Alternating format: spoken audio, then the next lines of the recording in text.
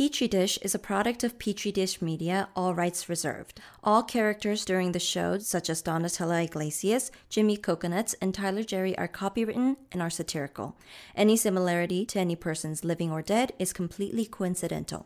Petri Dish is a science comedy podcast and should not be used as medical advice. Do not get medical advice from a podcast. And therefore, as a free man, I take pride in the words, Ich bin ein Science! Science! I know the human being and Science! can coexist peacefully. This was thou findest. Petri Dish. Guys, welcome to Petri Dish. I'm Nathan. I'm Sean. Today we're going to talk about something that's probably on everybody's mind. Why the fuck am I sick? Or to be more specific, what even really is sickness? You know, obviously there's a lot of pandemic news out there because there's a pandemic. You know, everyone knows their grab bag of diseases. But why do these things cause a fever, right? Why do you get a runny nose? Why do you feel like shit? It's actually pretty interesting science behind this. Sean's entire field of study is the immune system, because, ladies, he wants to heal you. Wow. Fantastic. Dr. Love. Yeah, that's great. So we actually had 2 episodes where we talked about the immune system. That's true. Those are sort of- prerequisite listening. Well, don't not listen. Right. But you should listen to our previous episodes on the immune system. Right. Innate immune system and adaptive immune system. I think listening to those is really going to help out with this episode because we're going to toss around some terms about different kinds of cells. And I'll give maybe like a little bit of information when I bring them up in this episode. But really, I think listening to the other ones will help out a lot. Right. If those episodes are about, like, your immune system, it's the police force, Rambo's in town, how do we stop Rambo? Then this one is about all the buildings that get destroyed in the process. What are all the interesting externalities to this war against whatever pathogen is in you? Right, and I think that, like Nathan was saying, there is kind of, a lot of interest right now, but just sort of in general, I think people kind of detach the idea of, like, getting sick from, like, well, what is actually, like, physically It's kind of a binary, you're sick or you're not sick, and it's rare that you really delve into thinking about, well, what exactly is sickness? Right, so this episode, we're going to dig into it, and I'm going to kind of go step by step through the process of getting sick and getting better.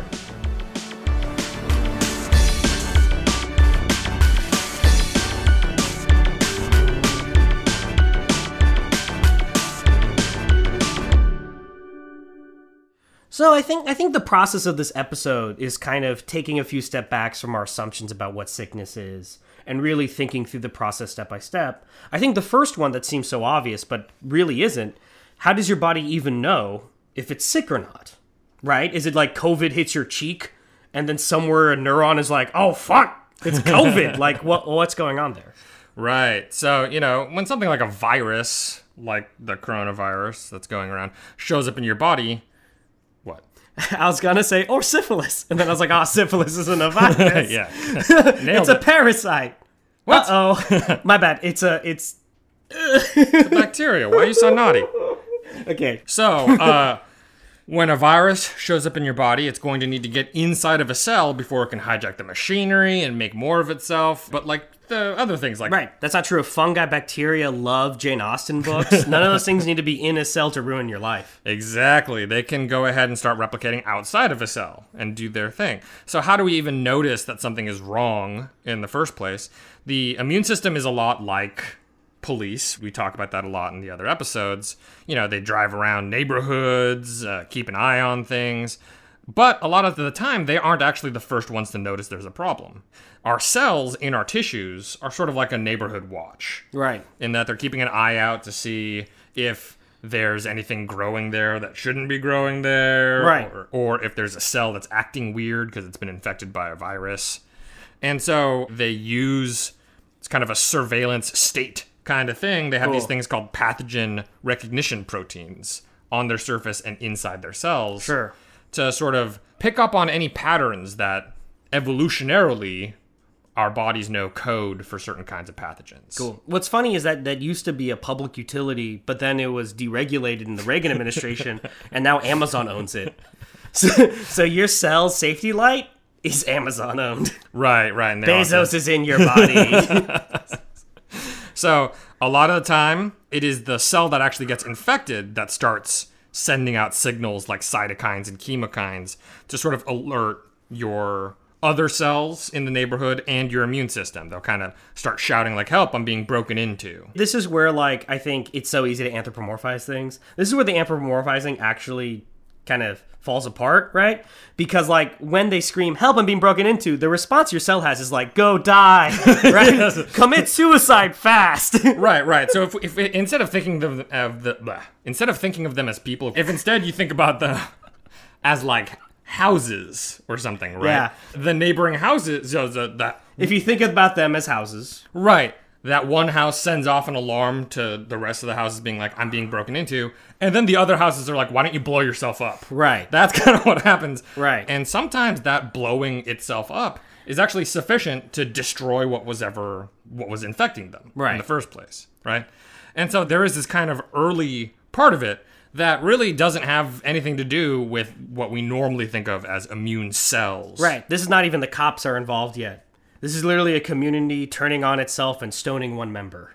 Right. And, your own cells that aren't the immune system do have proteins and stuff like that. They're not totally defenseless. Like some of them have shotguns in their houses or whatever. Right. They have things like ISG-15 and viperin and different proteins that they can use to physically interfere with stuff like viral replication. Vigilante. Stand your ground, says the cell.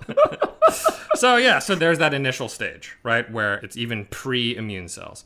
But what ends up happening, if that's not good enough to keep the virus or the bacteria or whatever from going off. And just really quick, at this stage, if that works, Yeah. then, like, there's no fever, Right. there's no cough, you wouldn't even know that this Right. happened. Right. And so that happens a lot. Right. Plenty of the time. Right.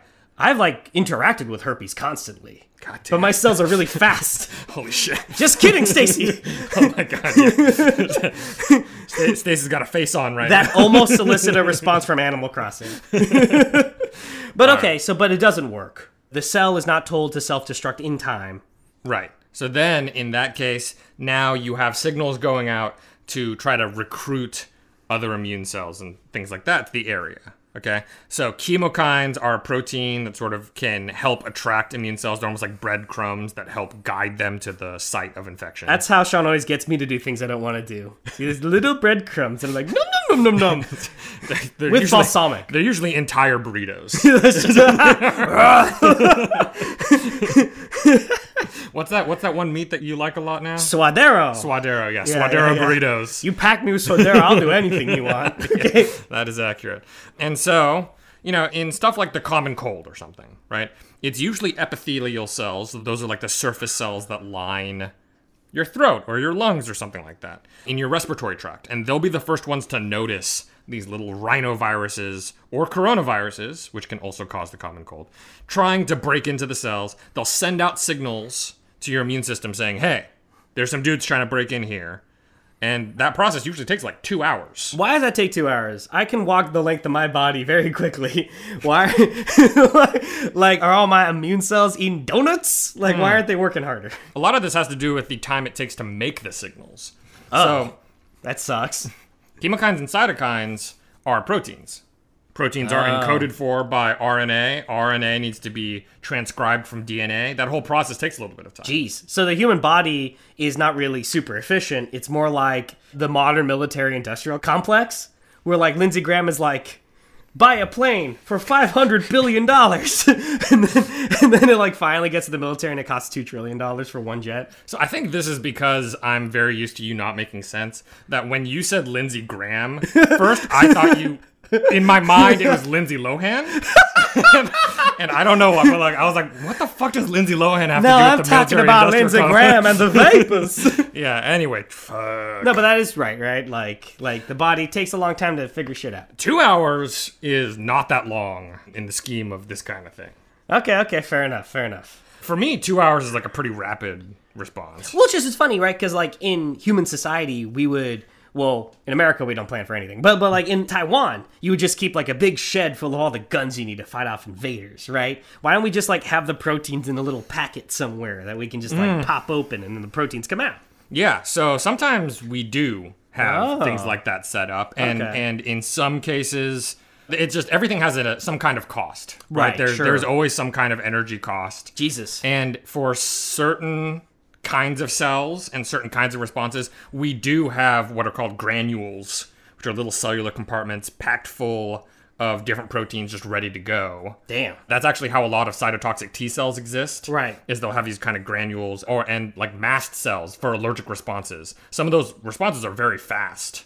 Like, with allergies, it doesn't take 2 hours for an allergy to develop a lot of the time. But we only have those granules for certain things. Right. We don't have it for the whole gambit of things that can affect you. Right. Having like all the cells in your body immediately ready to respond to a virus is like a pretty high energy cost. Right. Our body is like Paul Ryan. It's like, Medicaid, I don't want to pay for that. Cut that. Okay. All right. Yeah, it's a little libertarian-y. They're not willing to... So you're saying libertarianism is biologically true? They just don't want a nanny state. They don't want a nanny state. All right. Okay, so these rhinoviruses. Meow! Or whatever rhinos sound like. Yeah, well, okay, so I will mention right now, it's kind of interesting, is that I think they're called rhinoviruses because your nose. Right. That's so... Oh, right, and rhinos are called rhinos because they got the big nose. Right, because of their horns. Yeah, exactly. And so one of the interesting things about the common cold is these viruses, in order to get in, replicate, and then leave the cell, don't seem to actually kill any cells. In that, for the common cold, pretty much zero of the damage from a common cold is from the virus itself. Interesting. Any damage that happens from a common cold is from your own body. Right. Which is kind of an interesting example of an illness. Right. A lot of other illnesses are not that way. Okay. Right. Like influenza definitely causes more damage to your body and can actually, especially severe influenza, can actually destroy cells and stuff like that. But the common cold is sort of a weird, interesting one. It's very, I would say, it effectively evolved to our bodies as hosts. It's been around a while. Yeah, and so it's very good at kind of getting in there, doing what it wants, and leaving without destroying a bunch of Right, stuff. it's like a very codependent roommate or something. Right, it's like, it knows it needs you. For dishes.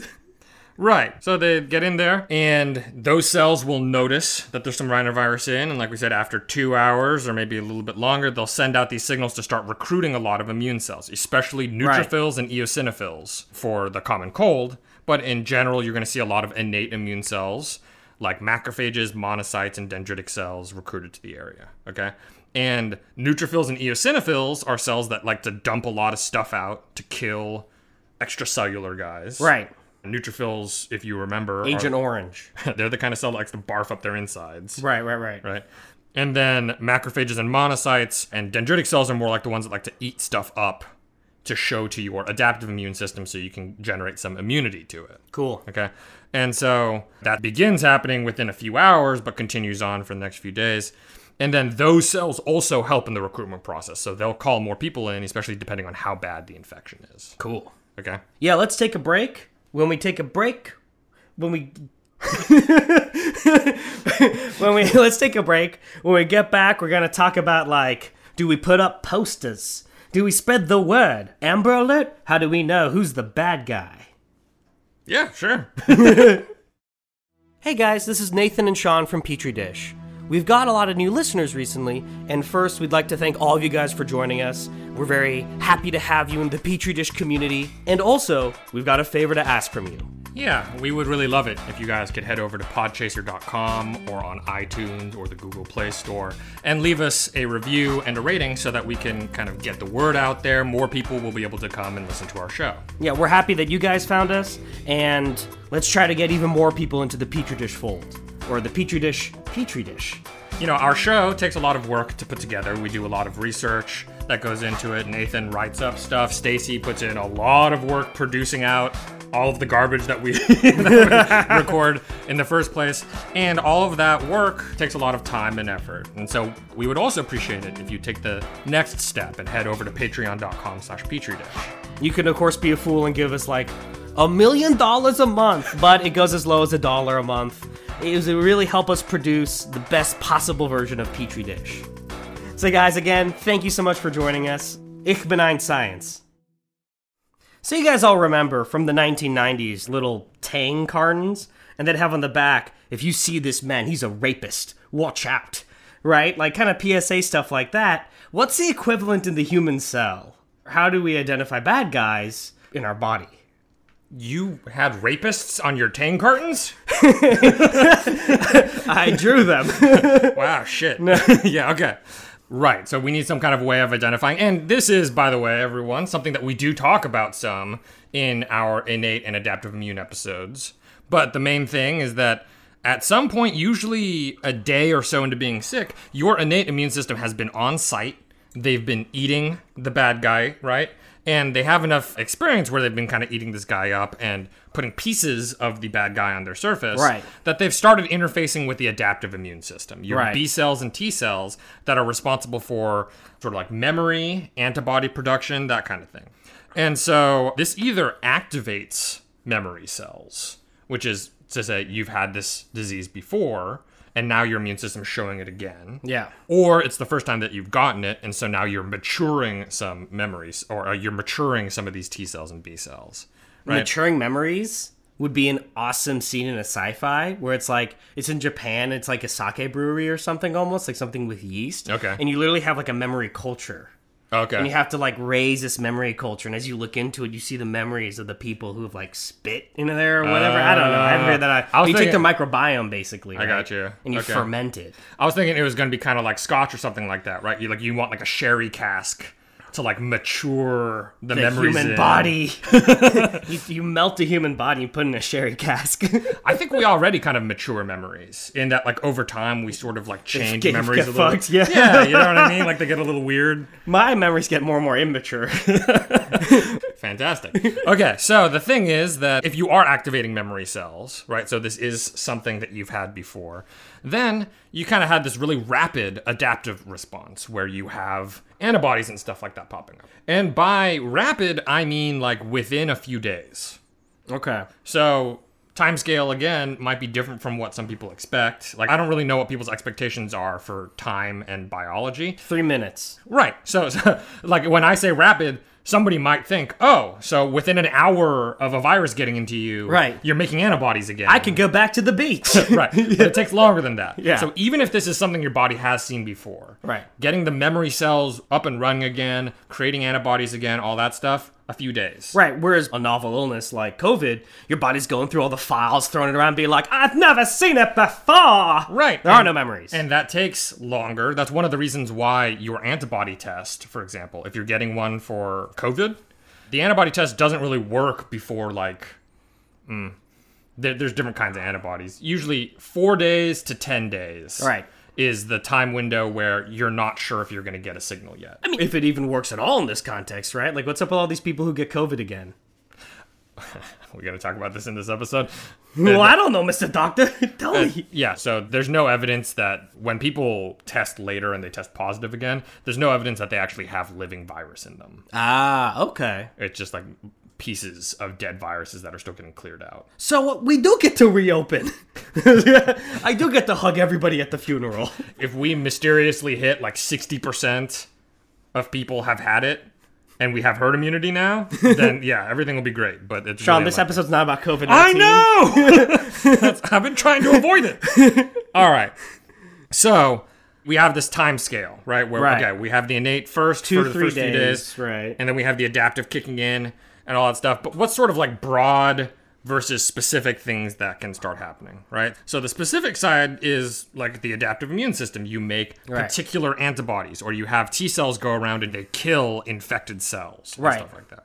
And your innate immune system is going to keep trying to do what it does in general, which is either dump stuff out to kill things like bacteria or Right. eat stuff up. So the innate immune system, they're going to be eating up the bad guys. This is pretty straightforward Right. if they live outside the cells. But if there's something inside the cells, then they're kind of hard to get at, right? You Right. need the cells to die first. We need to be like Bolsonaro's Brazil and treat them like favelas. We need to just destroy the whole neighborhood. Oh, shit. So I don't endorse that. and a lot of times it's a much more orderly demolition process. Right. This is not Brazilian at all. This is very German, the way we destroy things. Right. So like apoptosis. Okay. Apoptosis is a very orderly process where you Right. sort of The most noble pharaoh. it's kind of like in the beginning of Hitchhiker's Guide, where it's like, oh, we filed that we're going to be destroying Earth like a couple months ago. Like you Right. had an opportunity to request that we not do it and all Right. that stuff. So it's a much more orderly signaling process. Right. And then the cell will break itself down in a particular kind of way. As opposed to like necrosis, where that's one where a virus has replicated so much that just like sort of rips open the cell and flies Right. all over the place. Right. Right. So those are the ways that your immune system sort of deals with stuff on a cell-by-cell basis. But what about stuff like fever, right? Yeah. Sort of this kind of like broader symptom of Yeah. a lot of diseases. Why are all these diseases causing fever? Or, what's fever at all? Why am I getting hot, Sean? Why am I so hot right now looking at you? Why am I getting a fever? Yeah. So we've said a bunch of times this episode and the previous episodes, you have these things called cytokines, which go around sending signals, right? And these cytokines can tell immune cells that they need to do some business, but they also provide signals to non-immune cells. Okay. Like they'll tell neighboring cells that they need to prepare themselves and grab their shotguns. Right. There's tremors. But they can also travel more systemically. Okay. So instead of being in the local area, which is Yeah. called paracrine signaling, Okay. they can also do endocrine signaling and just kind of go out all over the body, Right. especially if the infection's bad enough. Paul Revere. The redcoats are coming. Get on our horse, little cytokine. If it gets to that point, cells at the blood-brain barrier can actually pick up certain cytokine signals, especially like IL-1 beta and IL-6 are two really good examples of cytokines that do this. Guys, go 8 months in the future and listen to our blood-brain barrier episode. Oh yeah, we doing that? Yeah. That sounds good. That's on the list, isn't it? Yeah, you know what? Maybe it is. It is. Maybe it is. I kind of forget. Our list is now... Quite long. Yeah, we have episodes out for like another year and a half. Yeah. So it's a lot of stuff. That's right, guys. This is purgatory. You're in this pod for the long run. So if you start getting those signals, that's usually an indication that there's some kind of dangerous infection because there's now so much cytokine going on. It's not just in a local area. Right. It's kind of gone systemic. The signaling has. And so they start using this enzyme called COX-2 to make prostaglandin E2 a signaling chemical. And prostaglandin E2 actually gets used for signaling in a lot of different contexts. But in the hypothalamus in your brain, this signal, PGE2, tells the neurons in the hypothalamus that it's fever time. Okay, the hypothalamus is what kind of controls your body temperature. Okay.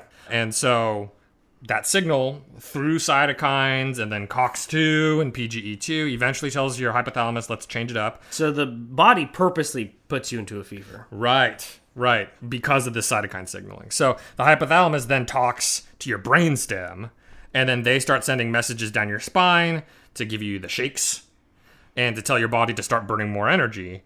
All of this is integrated into your temperature sensing that your hypothalamus does. So your brain very carefully monitors what your body temperature is. Because if you get too hot, you die, right? Like we're endotherms, we keep control of what our body temperature is. Right. And so there is this feedback loop to make sure that we're kind of keeping track of it. Fevers are one of the worst parts of getting sick. Why would we cause a fever?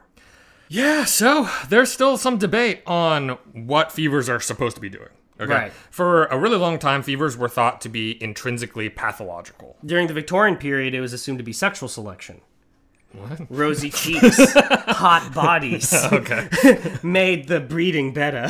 So I think, like, way back, like Greek times, Yeah. I think that fevers were thought of as a part of the healing process. And so when somebody okay. got a fever, it was thought, oh, good, the disease is progressing through and they're going to get better. I mean, that's kind of vaguely true, isn't it? Yes. Yeah. It was after that, then, for a We long period of fucked time, up. yeah, that we were like, oh, fevers are bad, right? Which is actually why, even now, we have different drugs that are supposed to help reduce fevers, Right. right? And so the thing is that there's a thought kind of related to heat stroke that really high Heat is temperatures bad. can hurt you. But which it's is- got to be really high. yeah, Like and 500 degrees Fahrenheit. no, not that high, not that high. But Fahrenheit 451. so That's good for you because books are bad. Fevers typically max out at about 107 Fahrenheit, Right. just 42 degrees Celsius, and that's like that's pretty much as high as your hypothalamus will let you go. Interesting. And they're actually pretty well controlled. It's very, very rare for a fever to kind of get away and get past that point. So why are doctors in movies always like, she's 104? Like, that's a good thing then, right? Well, so it's not totally clear if fevers really help that much. We'll get into that in a second, but they've gotten a bad rap. They've been thought of as bad for a really long time. They're definitely energetically expensive, okay? So you end up burning a lot of energy to do it. Okay. And I don't know if that's necessarily useful. But the big takeaway here is that you don't make yourself dangerously hot. Your body's doing it on purpose to give you a fever. So obviously that means your body can operate fine at like 104 degrees Fahrenheit. What is not doing well at that temperature? Right, so a lot of viruses and bacteria don't seem to work very well at those heightened temperatures. Viruses require certain enzymes and certain proteins to both copy it and then also to assemble it properly. Okay. And those have a tendency to not work very well at these increased temperatures. Bacteria also, a lot of them don't actually divide as well at these increased temperatures. Interesting. And in contrast, a lot of your immune cells, like B cells and T cells and neutrophils, all seem to work better at higher than 100 degrees Fahrenheit. Is that like an evolutionary product? Is that like we purposely wanted our homeostasis to be hotter? Well, it's not clear what thing came first over the other. The chicken or the egg? Well, it's not clear if we started raising our temperatures during infections because the pathogens don't do as well, and then we adapted our immune system to work better at those elevated temperatures or whatever, you know. But in any case, that does seem to be sort of a connection there, that B cells seem to make antibodies better, T cells seem to home in towards infection sites better at higher temperatures, and neutrophils tend to get better at barfing up their insides. And some cytokines seem to signal better at higher temperatures too. Okay. On the flip side, if you use drugs to lower your fever or whatever, it doesn't seem to make the disease last super longer or anything. Like if fever is doing something really, really important, you'd think that taking a drug like acetaminophen, Tylenol or whatever, right? You'd think that taking Tylenol would actually be bad. But it doesn't seem to really change anything. It doesn't seem to make a huge difference. There's not a lot of data that says like, oh, you really get fucked if you take a fever reducer. And fevers do make people uncomfortable. So in that sense, from like a symptom management perspective, it might make people feel better. Fevers can cause people to sweat a lot and to lose a lot of electrolytes and water. So people need to keep their fluids up, right? So on some basic level, fevers are like, what the fuck? Yeah, so I mean, I think that's one of the reasons why fevers have had this debate over time. Like modern thinking is that fevers are fine. Right. You don't need to combat a fever. But on the other hand, they don't seem super useful even. Right, because if they were extremely useful, then when you take Tylenol, like you should be sicker for way longer. Right. Whatever, right? But you're not. Right. Huh. So, you know, fever, kind of one of those little in-between spots. Okay, guys, let's take a break. But afterwards, we're going to talk about all the other icky bickies that happen to you when you're sick. You have a fever, you've got, that shit.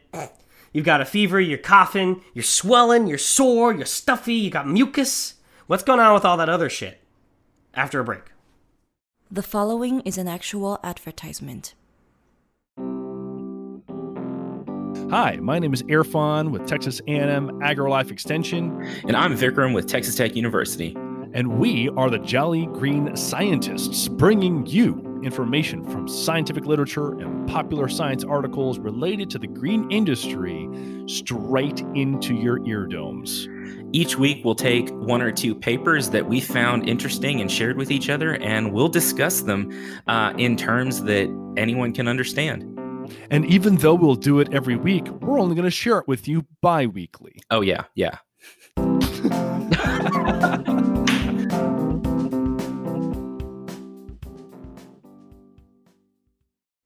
So, Sean, when I get sick, I definitely get a fever, but I'm also so swole. You get super muscly? I'm swollen, I'm thick, I'm sore, everything hurts. Puto papi. You got kind of a Geralt of Rivia kind of look to you. Yeah, I just have white hair and yellow eyes and I'm sterile. Very sexy. Yeah, but why? Why am I so swole like Henry Cavill? Yes, so soreness and swelling are usually a direct result of immune cell recruitment to an area. So this is another situation where it's rare for it to be because of a virus or bacteria, something that they're actively doing. Right. It's more the side effect of your immune cells all kind of swarming in. Right. Right. And, you can think about this like maybe like a traffic jam. If there's a bunch of police cars like coming into an area and like blocking up the street Right. and SWAT's there and everything Right. like that. Right. It kind of blocks off this whole area. I don't know why. I was thinking about the Soviet army in Stalingrad. What? But I think it's the same idea. I don't know enough about what the army was doing in Stalingrad. You never played Call of Duty? Some guy's like, go, go, go. And then some guy's like, I'm scared. And he runs. And the guy's like, bap, and shoots him. And he's like, everyone's got to go. It got really swole, is what I'm trying to say. Oh, okay. Yeah. So part of the recruitment process is making your blood vessels dilate. Okay, so like your capillaries and everything, they get swole, and they make little spaces so that your immune cells can squeeze out from the capillaries into the tissue, right? So these abs you got now, they got a lot of immune cells and blood vessels over here, huh? Because you're so swole. Yeah. Okay. There's a lot of touching out of you. So this happens through a lot of cytokines and signaling molecules, such as bradykinin. This has a couple of results. First, it makes it so that there are immune cells that are running around your bloodstream. It makes it easier for them to latch onto the blood vessel walls and then escape through them, right? Squeeze through them. But also, it creates a flow of liquid into the tissue. And when you have liquid flowing into the tissue, first of all, it builds up this pressure.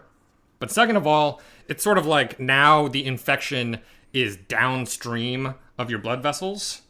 And so it's harder for the infectious agent, like a virus, to sort of float into your bloodstream. Yeah, this section is so erotic. Really? Is it? Yeah, floating, flow. I don't think swole. What is Henry erotic about Cavill, Cossatoin to your Witcher. What is floating doing to you? Why is that an erotic word? Can't you just imagine you're like on the Ganges, right? And there's these big lily pads, and a prince or princess is floating down the Ganges on this liver pad. That's what I think. It's very, like you ever see any Jean Renoir films? He has a movie called The River, and I haven't seen it yet, so I don't know what's in it. But like, it's on my list. Well, then you are right. I agree with you. Can't you imagine yourself just like like Venus on an open clam? Every night. That's how I imagine. You imagine yourself. Yeah. You just look at yourself in the mirror with like suds. Yeah, exactly. Yeah, I pause my showers halfway through. With his goatee you're growing. All right. So all of this means that you have extra cells and extra liquid in your tissue area, and that's going to cause swelling. That's kinky. Okay. Stop it. And that swelling in that area, taking up extra space, can set off pain receptors in nerves. And so that gives you that sort of sore feeling in those spots. And that's, for example, what happens with a sore throat. Or thighs. Yes. Any spot you want. Any spot? Yeah, exactly. God, you're so jammed up this episode. I can't believe it. I'm jammy. The pain in, for example, a sore throat. Strawberry jam. The pain in like a sore throat can also be from neurons detecting the secretion of inflammatory signaling molecules. Cool, okay. Like prostaglandins. So that means that there's actually neurons that sense pain in the area can also just get set off by inflammatory molecules. Cool. So, during infection, you also have a lot of extra immune cells hanging out in lymph nodes, okay? Because these are immune cell signaling centers, right? Which is why you can have swollen lymph nodes, and those can also be painful sometimes, right? So they'll grow in size to actually accommodate more cells to have more signaling going on. That's interesting. And they form these swollen little lumps. Damn. Okay. How about stuffy noses and mucus? I mean, that's probably one of my biggest issues, is I'm just blah, blah, blah, blah, blah, blah, blah, blah, and just mucus like rivers flowing down my cheeks. What's up with that? Yeah, so one of the big players in that, as far as like mucus, stuffy nose happening with stuff like common cold or flu. Is necrophilia's getting excited. The neutrophils. Oh, okay. Those silly bitches. And so they get excited and they have a tendency to secrete out a lot of cytokines again. Right. It's like a really excited Japanese boy in an anime, just splash all the blood because he's so excited. Right. Neutrophils just like, just vomit mucus. It is kind of like that, actually. I think the neutrophils are constantly nosebleeding. Yeah. And so their cytokines cause the vasodilation, a lot of the swelling and, fluid coming into the area, right? That swelling can make your nose stuffy by actually just taking up more space. But it also goes to mucus-producing areas. And those signals can also tell those mucus-producing areas to just secrete out more mucus. Gross. Okay? And you know how sometimes when you're sick, your mucus will change colors? Yeah, right. So when I was growing up, the sort of story out there was like green mucus means you have a certain kind of sickness. That's amazing, because one generation later it was pink. What? Yeah, these are old wives' tales, right? You have pink mucus? Well, not me personally, but I heard. Oh, okay. Yeah. This kid down the block, he would just straight up have bile. Like, it wasn't even pink or green or nothing. Like, yeah, that was Shaq's son. He lived on 8th Street. So it's just... I think he lived on John Street, actually. We lived on 8th Street. Stop stalking Shaquille O'Neal. I'm sorry. He's so big. Anyway. It's not even stalking. You're just walking down the street. That's Shaquille O'Neal. How can you not notice it? So when I was growing up, I had kind of heard that it's because there's stuff in it, like color. Bacteria in it or something like that. Not true. Actually, a lot of that color comes from neutrophils and monocytes. So that's evidence that your body's really going at it. Yeah, and it's because those cells have a protein called myeloperoxidase. Myeloperoxidase is something that they use a lot as an enzyme for their immune response. And food coloring. That's what Kraft injects into its macaroni and cheese. To make it that famous green color. Yes.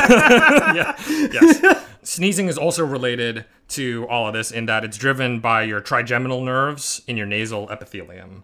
Certain nerves in your nasal epithelium. Trigeminal sounds like a species from a really bad Voyager that's like 3 genders. It's interesting because it sounds like somebody fucked up to me. Because like geminal, like, it reminds me of Gemini, which is like twins. Yeah, sure. But then a tri is 3 things, so it's right. like those don't match up. But in any case, so those nerves can detect inflammatory signals, and it makes you want to sneeze to help expel some of the mucus junk that's in the area. Of course, in this context, it's supposed to help trap particles and shit and help reduce water loss, which you might be worried about because you've got a fever and you're kind of sweating a little bit. And it can also serve as a physical space to just kind of hold on to some of the antimicrobial shit that's kind of out there. That's right? interesting. Because instead of just like secreting out antimicrobial stuff and having it wash away immediately, the mucus like lets it kind of hang out for longer and it increases the odds that it hits a bad guy. So soreness and swelling is like over-eager new recruits, like Channing Tatum in that one song in the middle of Hail Caesar. And then, like, fever is like, who knows exactly what the fuck is going on. Maybe it helps, maybe it doesn't, right? And then the stuffy nose and mucus, though, that's like actually straight up useful. Yeah, okay, so the swelling part is useful. It's a direct side product of something that has to happen. If you do have a lot of immune cells coming into the area, which we want. You're gonna get swole, bro. Yeah, you're gonna have kind of like a traffic jam. There's gonna be a lot of fluid flowing into the area, a lot of cells taking up space. That many hot fillies in one rodeo? Swole. Yes. Yeah. Cautiously, yes. Yeah, so then, sort of along with sneezing, one of the other kind of big expulsions that we think about. Cough. Right. Why am I coughing? And so coughing is stimulated by sensory nerves in the larynx of your throat and lower.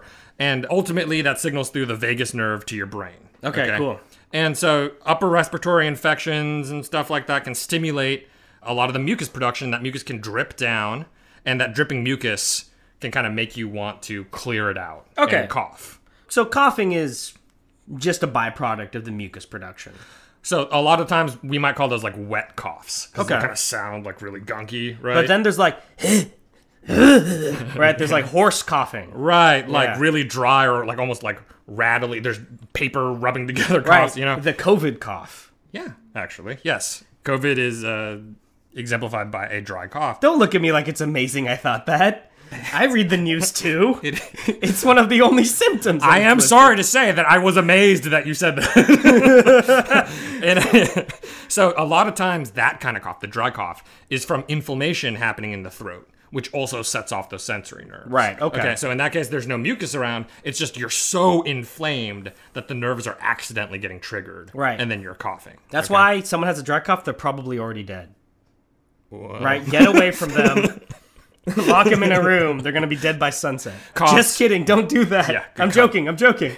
Wet coughs are usually associated with like a common cold or something like that because there's a lot of mucus. Right. Maybe allergies or something. Dry cough's like influenza. Right. Influenza, which can cause a lot more airway damage. Right. Which can cause more inflammation in that part of your respiratory tract. Okay. I think the final thing is that I just feel like I'm a druggie.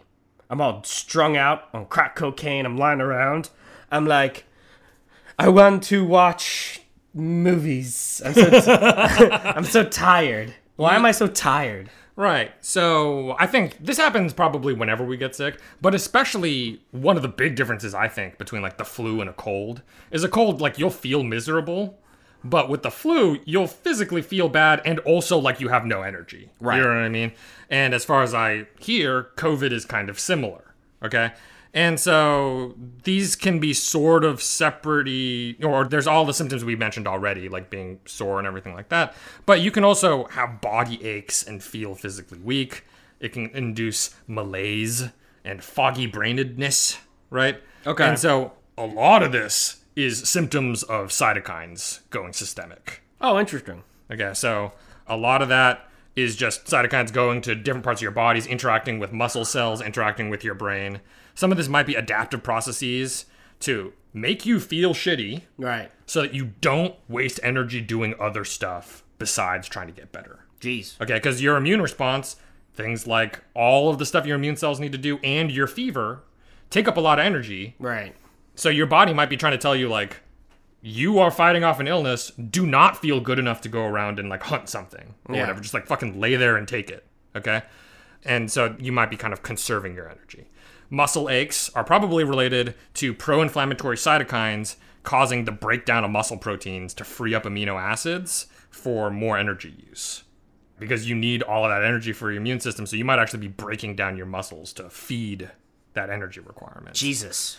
And headaches might also be caused by cytokines when you're sick. But people don't know why a headache would be useful. And when you're also, sick. like, what are headaches?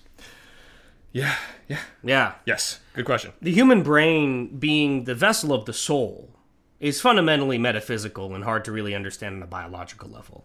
Because either it's quantum or it's Christian.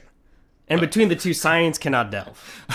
Sure. I mean, headaches, as far as like the pain getting set off, is Right. from nerves that are not inside your brain. Right. Your brain is not innervated with pain neurons. Right. So it's all stuff around your brain that actually gets set off for pain. Right. But Why is that happening? as far as I know, nobody knows any kind of good adaptive reason why we would have headaches when we're sick. It's interesting. You just kind of have headaches. Fuck headaches. They suck. Yeah. So, yeah. And I think to kind of close it out, we're going to talk about basically what happens to your immune system when it fails. Okay. Right? So, all of this stuff, all these kinds of sick we were talking about, mostly are caused by your immune system in trying to make you better. Like, a lot of the symptoms from a cold are actually driven by us and not Right. the actual virus. Which makes a silly person almost think, wow, fuck that. I'd rather just lose the war against this disease. Right. So, it's kind of like, what is the point of all of that? Right? Like, with a cold, what is the purpose of fighting back at all? Well, this is the immune system gone wrong. Don't worry, Jack, it's Chinatown. What happens? Right, so in a normal cold response, it usually takes us like a week to 10 days to fully fight it off. Okay. And during that time, we feel shitty because of our own immune system. But there are people out there who are immunocompromised, and those people do not have functional immune systems. What happens when they get a cold or something? Right. And so what you see is that it can develop into cellular damage.